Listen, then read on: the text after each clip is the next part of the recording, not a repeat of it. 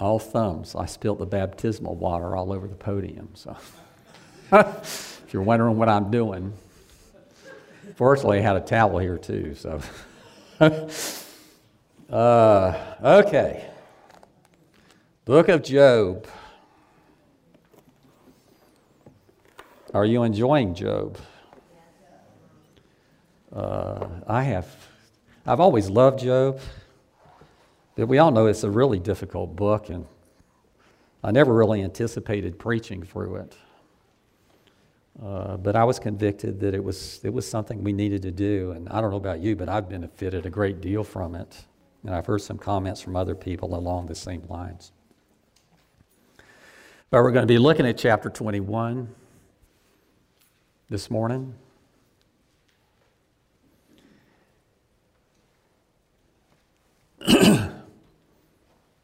Let me just read it. Then Job answered and said, "Keep listening to my words, and let this be your comfort. Bear with me, and I will speak, and after I have spoken, mock on. As for me, is my complaint against man? Why should I not be impatient? Look at me and be appalled, and lay your hand over your mouth. When I remember, I am dismayed, and shuddering seizes my flesh. Why do the wicked live, reach old age, and grow mighty in power? Their offspring are established in their presence, their descendants before their eyes. Their houses are safe from fear, and no rod of God is upon them. Their bull breeds without fail, their cow calves and does not miscarry. They send out their little boys like a flock, and their children dance. They sing to the tambourine and the lyre, and rejoice to the sound of the pipe. They spend their days in prosperity, in peace. They go down to Sheol. They say to God, "Depart from us. We do not desire the knowledge of your ways. What is the Almighty that we should serve him? And what profit do we get if we pray to him? Behold, is not their prosperity in their hand? The counsel of the wicked is far from me." How often is it that the lamp of the wicked is put out, that their calamity comes upon them, that God distributes pain or pains in his anger, that they are like straw before the wind, and like chaff which the storm carries away.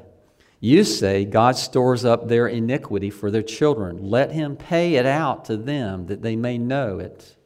Let their own eyes see their destruction, and let them drink of the wrath of the Almighty. For what do they care for their houses after them, when the number of their months is cut off? Will any teach God knowledge, seeing that he judges those who are on high? One dies in his full vigor, being wholly at ease and secure. His pails full of milk, and the marrow of his bones moist. Another dies in bitterness of soul, never having tasted of prosperity. They lie down alike in the dust, and the worms cover them. Behold, I know your thoughts and your schemes to wrong me. For you say, where is the house of the prince? Where is the tent in which the wicked lived? Have you not asked those who travel the roads, and do you not accept their testimony that the evil man is spared in the day of calamity, and that he is rescued in the day of wrath? Who declares his way to his face, and who repays him for what he has done? When he is carried to the grave, and watch is kept over his tomb, the clods of the valley are sweet to him. All mankind follows after him, and those who go before him are innumerable. How then will you comfort me with empty nothings? There is nothing left of your answers but falsehood. He is answering there his friend Zophar, his second response to Job.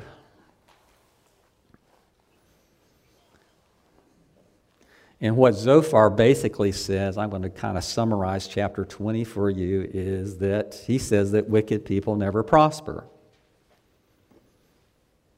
And if they do, their prosperity is short-lived.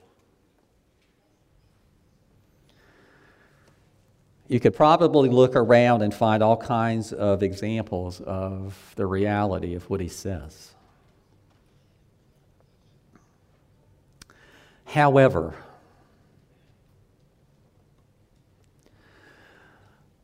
what we find is this,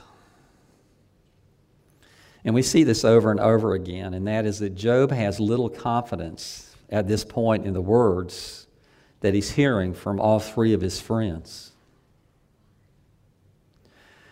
One of the things that comes through is his frustration. I think he feels like he's saying the same thing to the same people over and over again, and it's just not sinking in. And ultimately, we know this, that even though he says some things directly to these three guys, that ultimately his complaint is not against them. His complaint is against God. Job really feels like God has treated him unfairly. And as human beings, if we put ourselves in the shoes that he finds himself in, I would imagine that you and I would look very much like this, probably more so than he does.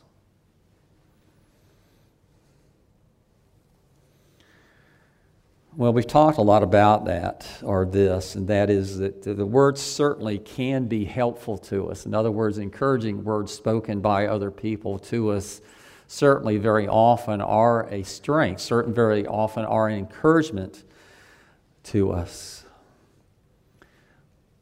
But that is not at all what Job is experiencing from his friends.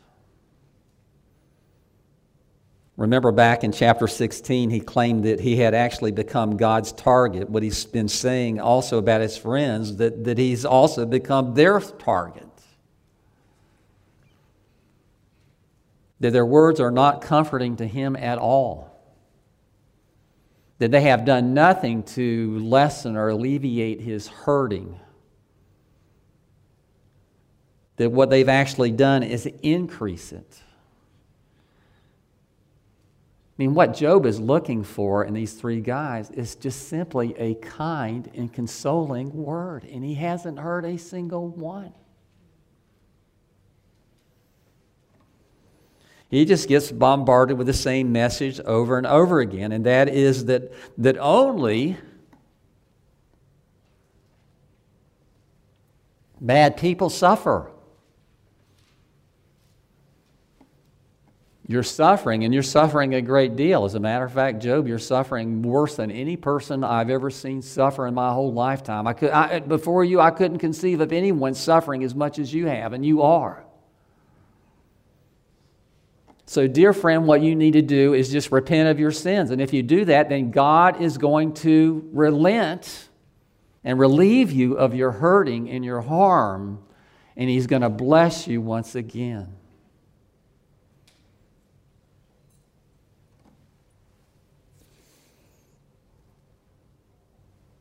Job knows that he is repulsive to look at. Have you ever known someone that had some kind of an affliction that was just so horrific that it just wrenched your heart to even look upon that person?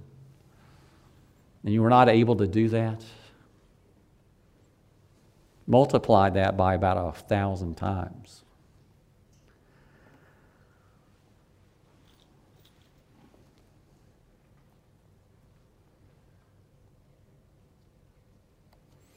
Job continues, even though he just gets the same message from these guys over and over again.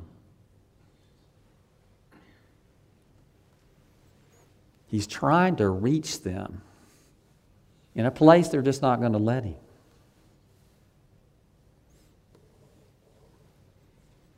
But even though he doubts he will do any good, he continues to try to bring his three friends to a real understanding of his circumstances.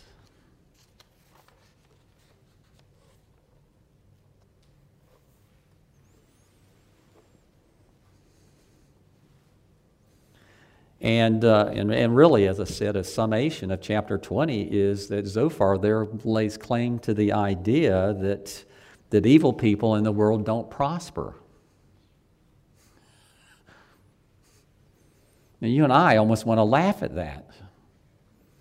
Because we can look around and we can find example after example after example of people that appear to be very wicked who seem to be doing really well financially. And maybe in other ways too. I mean, it's just an obvious fact to every person that has ever lived on the planet that sometimes very wicked people prosper, at least for a time. So you and I, without any help from anyone else, should be able to shut down the argument that Zophar has put before Job, that only good people prosper and the wicked suffer. History is replete of very wicked people and nations that for a time have prospered a very great deal.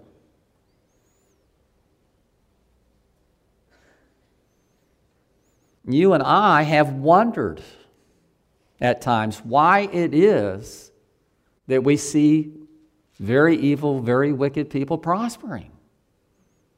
We wonder how that can possibly be.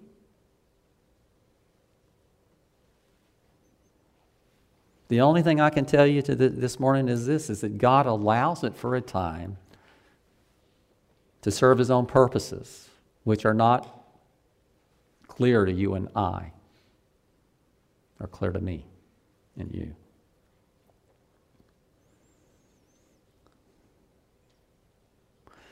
Some of you are struggling right now very much financially.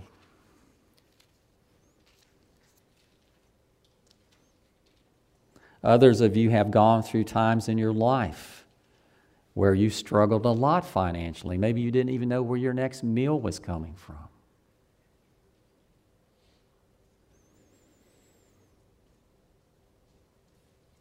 How would you have received it if someone told you that you're suffering, all you're suffering just simply because you're more evil and wicked than other people are?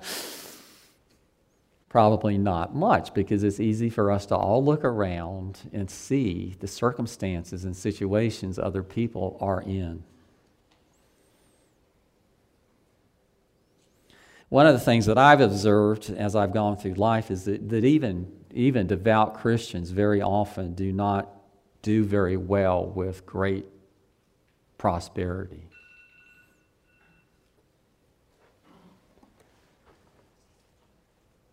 It takes an exceptionally mature Christian to have great wealth and to not be overcome with it to the point you begin to believe that you deserve what you have, and et cetera, et cetera, et cetera.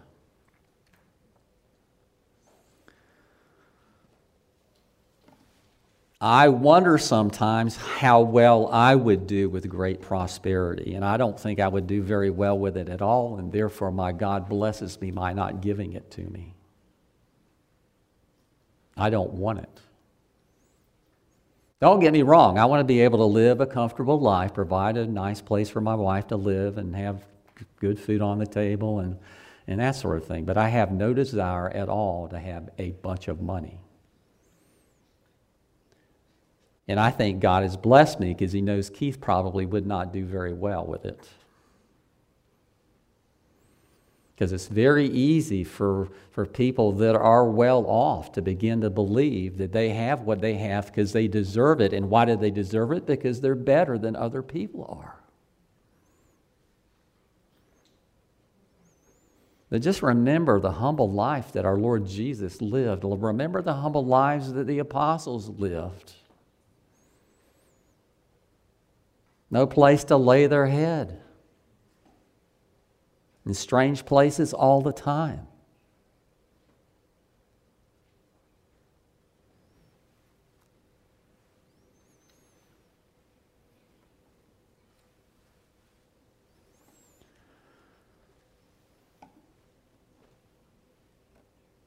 We know that some people that prosper a great deal are very ungodly, wicked, and evil people.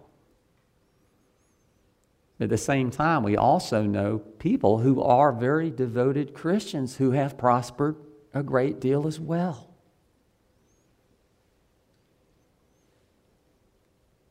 But there ought to be a very distinct difference between the two.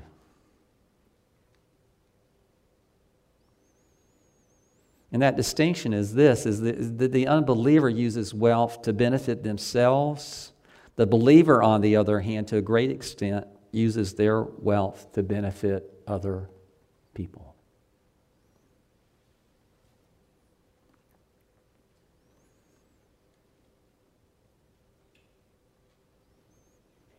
Just remember where Job was before all of this fell upon him. He was an extremely wealthy, prosperous person. And he knew that he was because God had blessed him. Now, Job honestly is still struggling with why in the world God took all of that away from me that he had given to me, and not only my wealth, but my family. With the exception of my wife is the only person left. All of my children and very likely all of his grandchildren were killed in one fell swoop.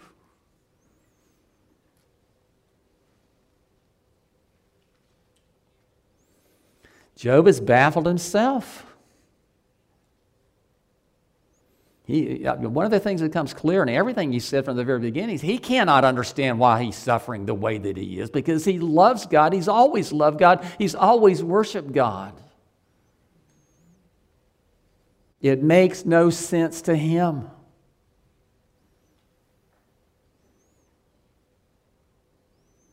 And the thing that bothers him most of all is this is what's happened to him, and he looks around at all these other people who are obviously wicked and evil, and they have no heart for God at all, but they are prospering at the same time.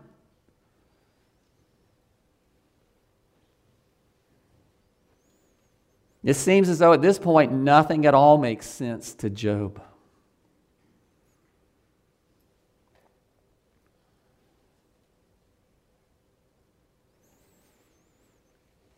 And just remember this, that suffering is part of being a Christian. That is true for every one of us. God does not promise us that we will never suffer. He just promises us that in the middle of our suffering, He will be there with us, that He will never leave us. We will always know Him to be present.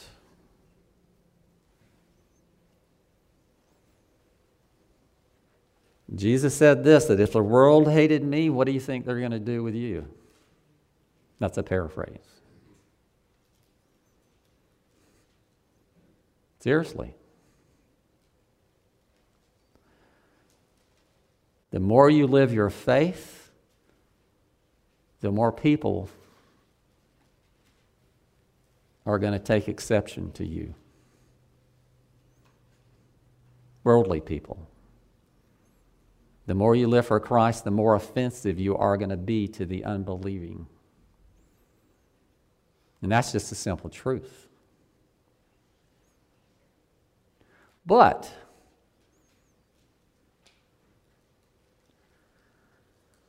the manner in which we deal with suffering will have every much to do with their impression of our God. If we suffer just like everybody else does, in the same manner that everyone else does, what does it say to the world? However, if in the very midst of the greatest suffering perhaps we've ever known in our life, the light of Christ shines very brightly in our lives and in our heart, and it's obvious to other people around us, what does that say? What does that do with the unbeliever? Doesn't it very often drive them to begin to wonder if it's a possibility that maybe you know something or somebody that they don't? Where does this person get this ability in the midst of trial and tribulation to have joy and laughter?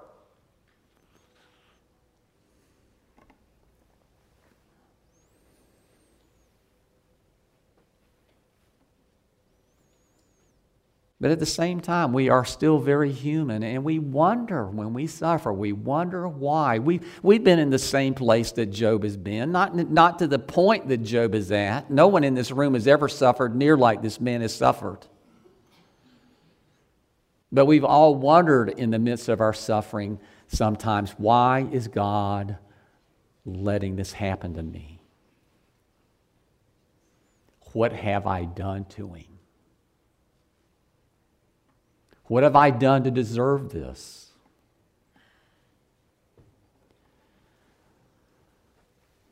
And very often, you know what the answer is? Absolutely nothing. You are suffering simply because you are standing with and for Jesus Christ.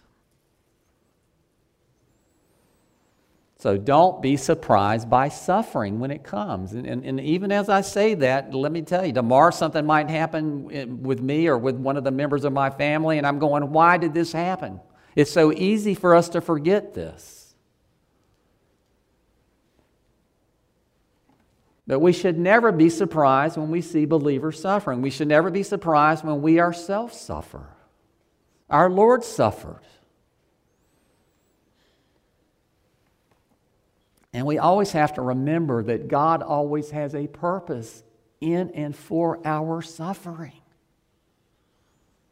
In other words, we never, as believers, undergo needless suffering. There's always a reason for it. And that reason may not have anything to do with our benefit. It may be to benefit other people.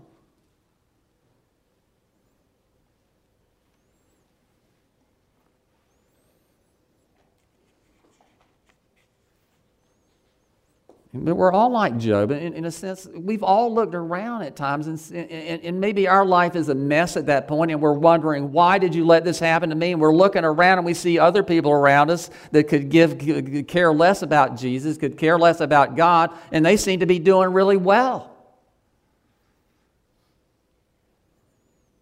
You see, there's a sinful nature still within us that encourages us to believe this lie from the pit of hell.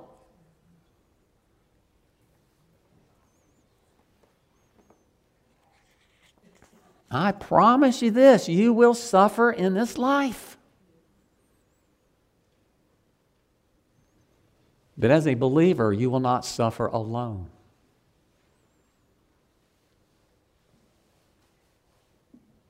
Lord Jesus is right there with you. And when you are a member of a body of believers, they're right there with you too. And that makes all the difference in the world. So let me just say this to you. You know, we're a family here. There are people in this room, they're family. Not blood related, but they are family. I have no doubt some people in this room would give their life for me. And I hope they understand that I would do the same thing for them.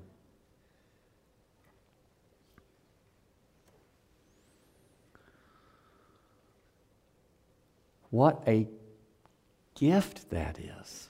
What a blessing that is. That when we do suffer, we don't have to do it alone. And there's a strength that comes in that.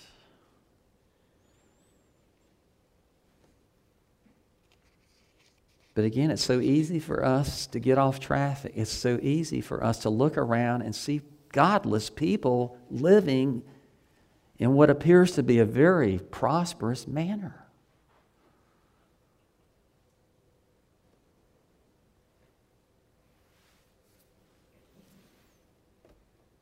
Later on in chapter 21, Job actually says that God seems to be making little distinction between the wicked and the righteous.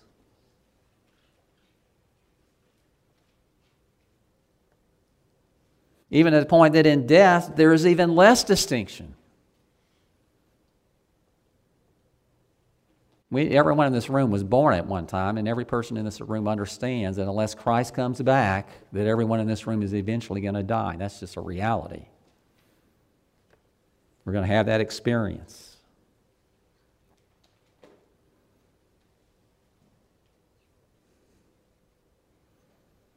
One of the things that really is working on Job at this point is I think this. He has such a high view of God that it makes his whole circumstances more perplexing.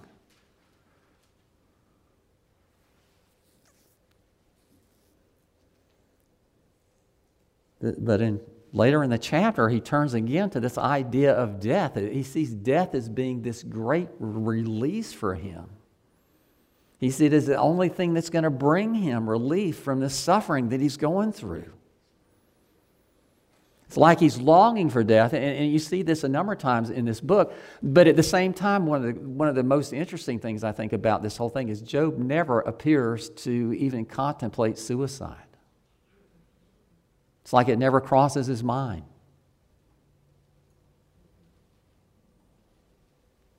But there's a sense in which Job is still guilty of looking at death as the great leveler. In other words, even though people are unequal in life, that in death, because we all suffer it, that it brings us all down to the same level. You know, we all come into the world. We may already have things when we come into the world, but we understand this, that when we leave this world, all of our worldly possessions stay here, period. That's true for believers, that's true for unbelievers, it's true for everybody. Everybody understands that. But as we've made mention of so many times in our study of this book is you and I live way beyond Job. Job knew less about a lot of things than you and I know. There's been so much revealed after Job, because he's one of the earliest characters in the Bible. He lived a long time before Christ came. He lived a long time before that Immaculate Conception. He lived a long time before the life and ministry of Jesus and the death and the resurrection and the ascension of Jesus. He lived a long time before that. You and I live on 2,000 years on the other side of it. Do you understand this? That God has revealed far more to us than Job knew. And one of the most important things we glean as we think about that is this, as Job alludes to. We've seen this a number of times. He just said, I know that my Redeemer lives and that He will take His stand on the earth. Does that mean that he understood Jesus Christ like you and I do? Not likely. Because we've had Jesus revealed to us through the Scriptures in a way that Job just simply did not. We know the rest of the story, at least a good bit of the story than Job knew.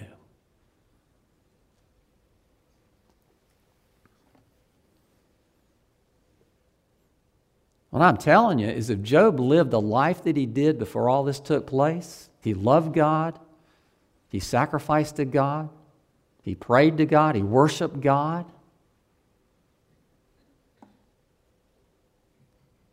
and he knew way less than we do.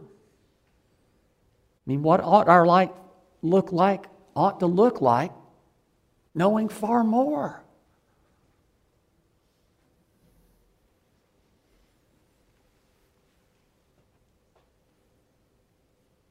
Because we know this, without a doubt, that death doesn't mean the same thing for everybody. It just simply doesn't. It is not the great leveler that brings all people to equal stature. Why? Because God makes a great distinction between the believing and the unbelieving at death.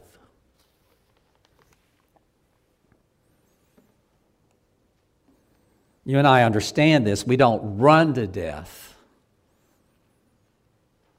I don't imagine anybody got up this morning and said, you know what, I really, really hope with all of my heart and soul and mind today, today's the day that I get to die. Anybody think that? Has anybody ever thought that? Maybe when you're in a deep depression, et cetera, because life hasn't been going very well for a while for you and that kind of thing, you might have thoughts like that, but I don't imagine it's a regular thought that any of us have. Please let it be today.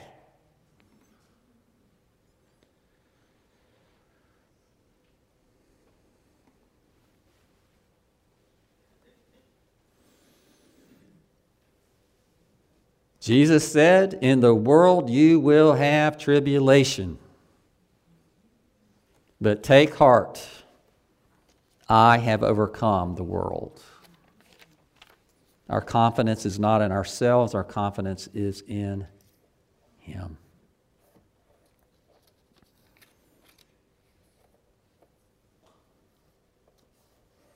And I just want to warn you, the more closely you walk with Christ,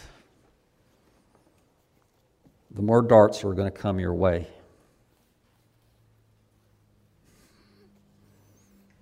Seriously. The more the hatred of the world is going to rise up in your face.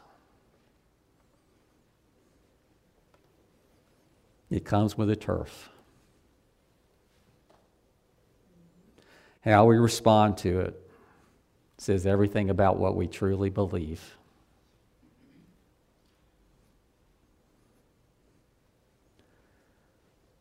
How many times do you think, but by the grace of God, go I? You know, all those people that you're listening to that are all angry and mad about this, that, and the other and saying really bad things about other people and, et cetera, et cetera, et cetera.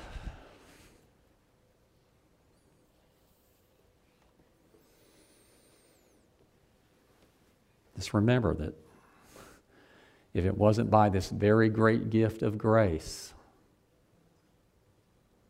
you could very well be the most awful, terrible person that ever breathed air if God left you where you were. Grace is the great leveler.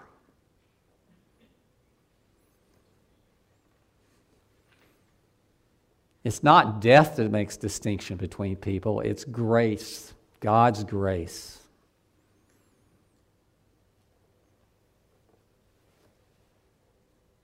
What that means is God loving the unlovable.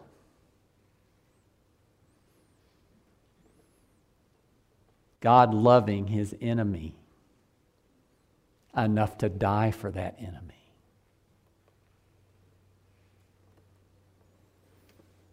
Now, if that is not a powerful message, I don't know what possibly could be.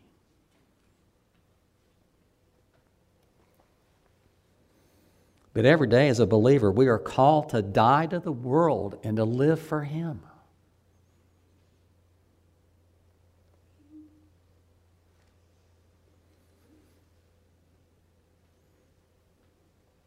Just remember Jesus pleading in the Garden of Gethsemane for His Father to deliver Him from His coming suffering. Could the Father have done that? Yes. But you know what it would have cost Him? You and me.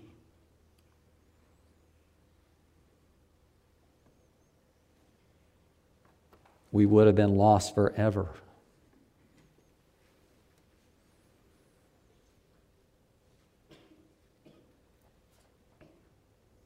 Steve Brown used to say this on occasion. I sat on his teaching for a number of years, and he was the preacher that was just all about grace. Grace, grace, grace. Everything was grace. He said this to us a few times. He said, every time God gives cancer to an unbeliever, He also gives cancer to a believer so the world can see the difference.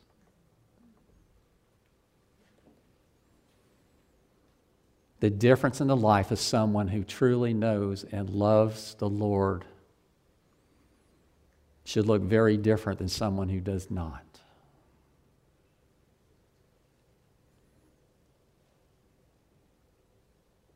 in it with gentleness and kindness would challenge those who are yet unbelieving to consider Christ.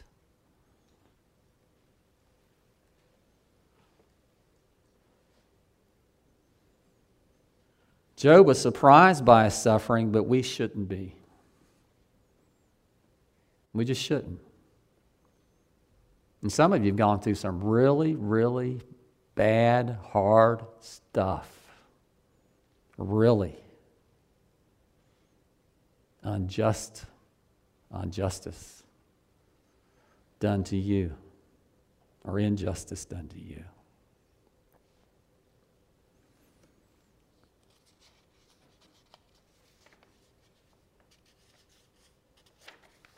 Don't be surprised by suffering. It's part of your mantra. It would be part of your life from now until death. That is your release from suffering. Until then, you can count on it as being part of your picture. The question is, how are you going to react to it? And what are you going to do with it?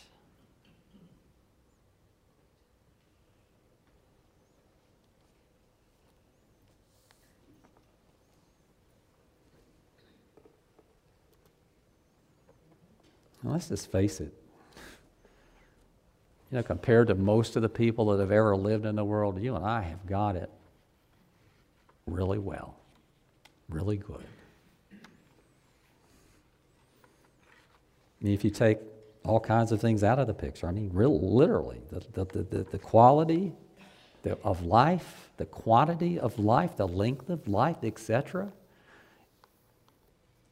we have to a degree that no people have ever had in the history of the world.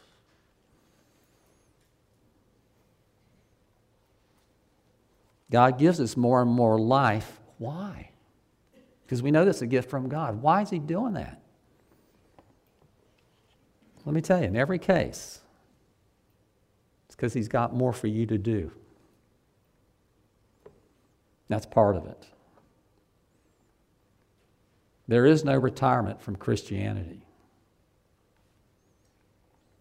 Be honest with you, what I would say to you is this, is those of you who are retired, you ought to look at it as just giving you more opportunity to do what God's called you to do, more regularly, more often, and whatever. Not to sit in your house and do not much of anything, and not share with people, not, be out there.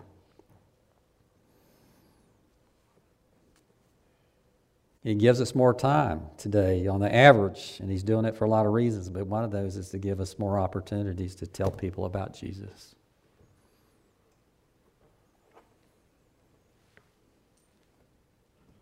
So do it. Do it. There's nothing standing in your way but you. Amen.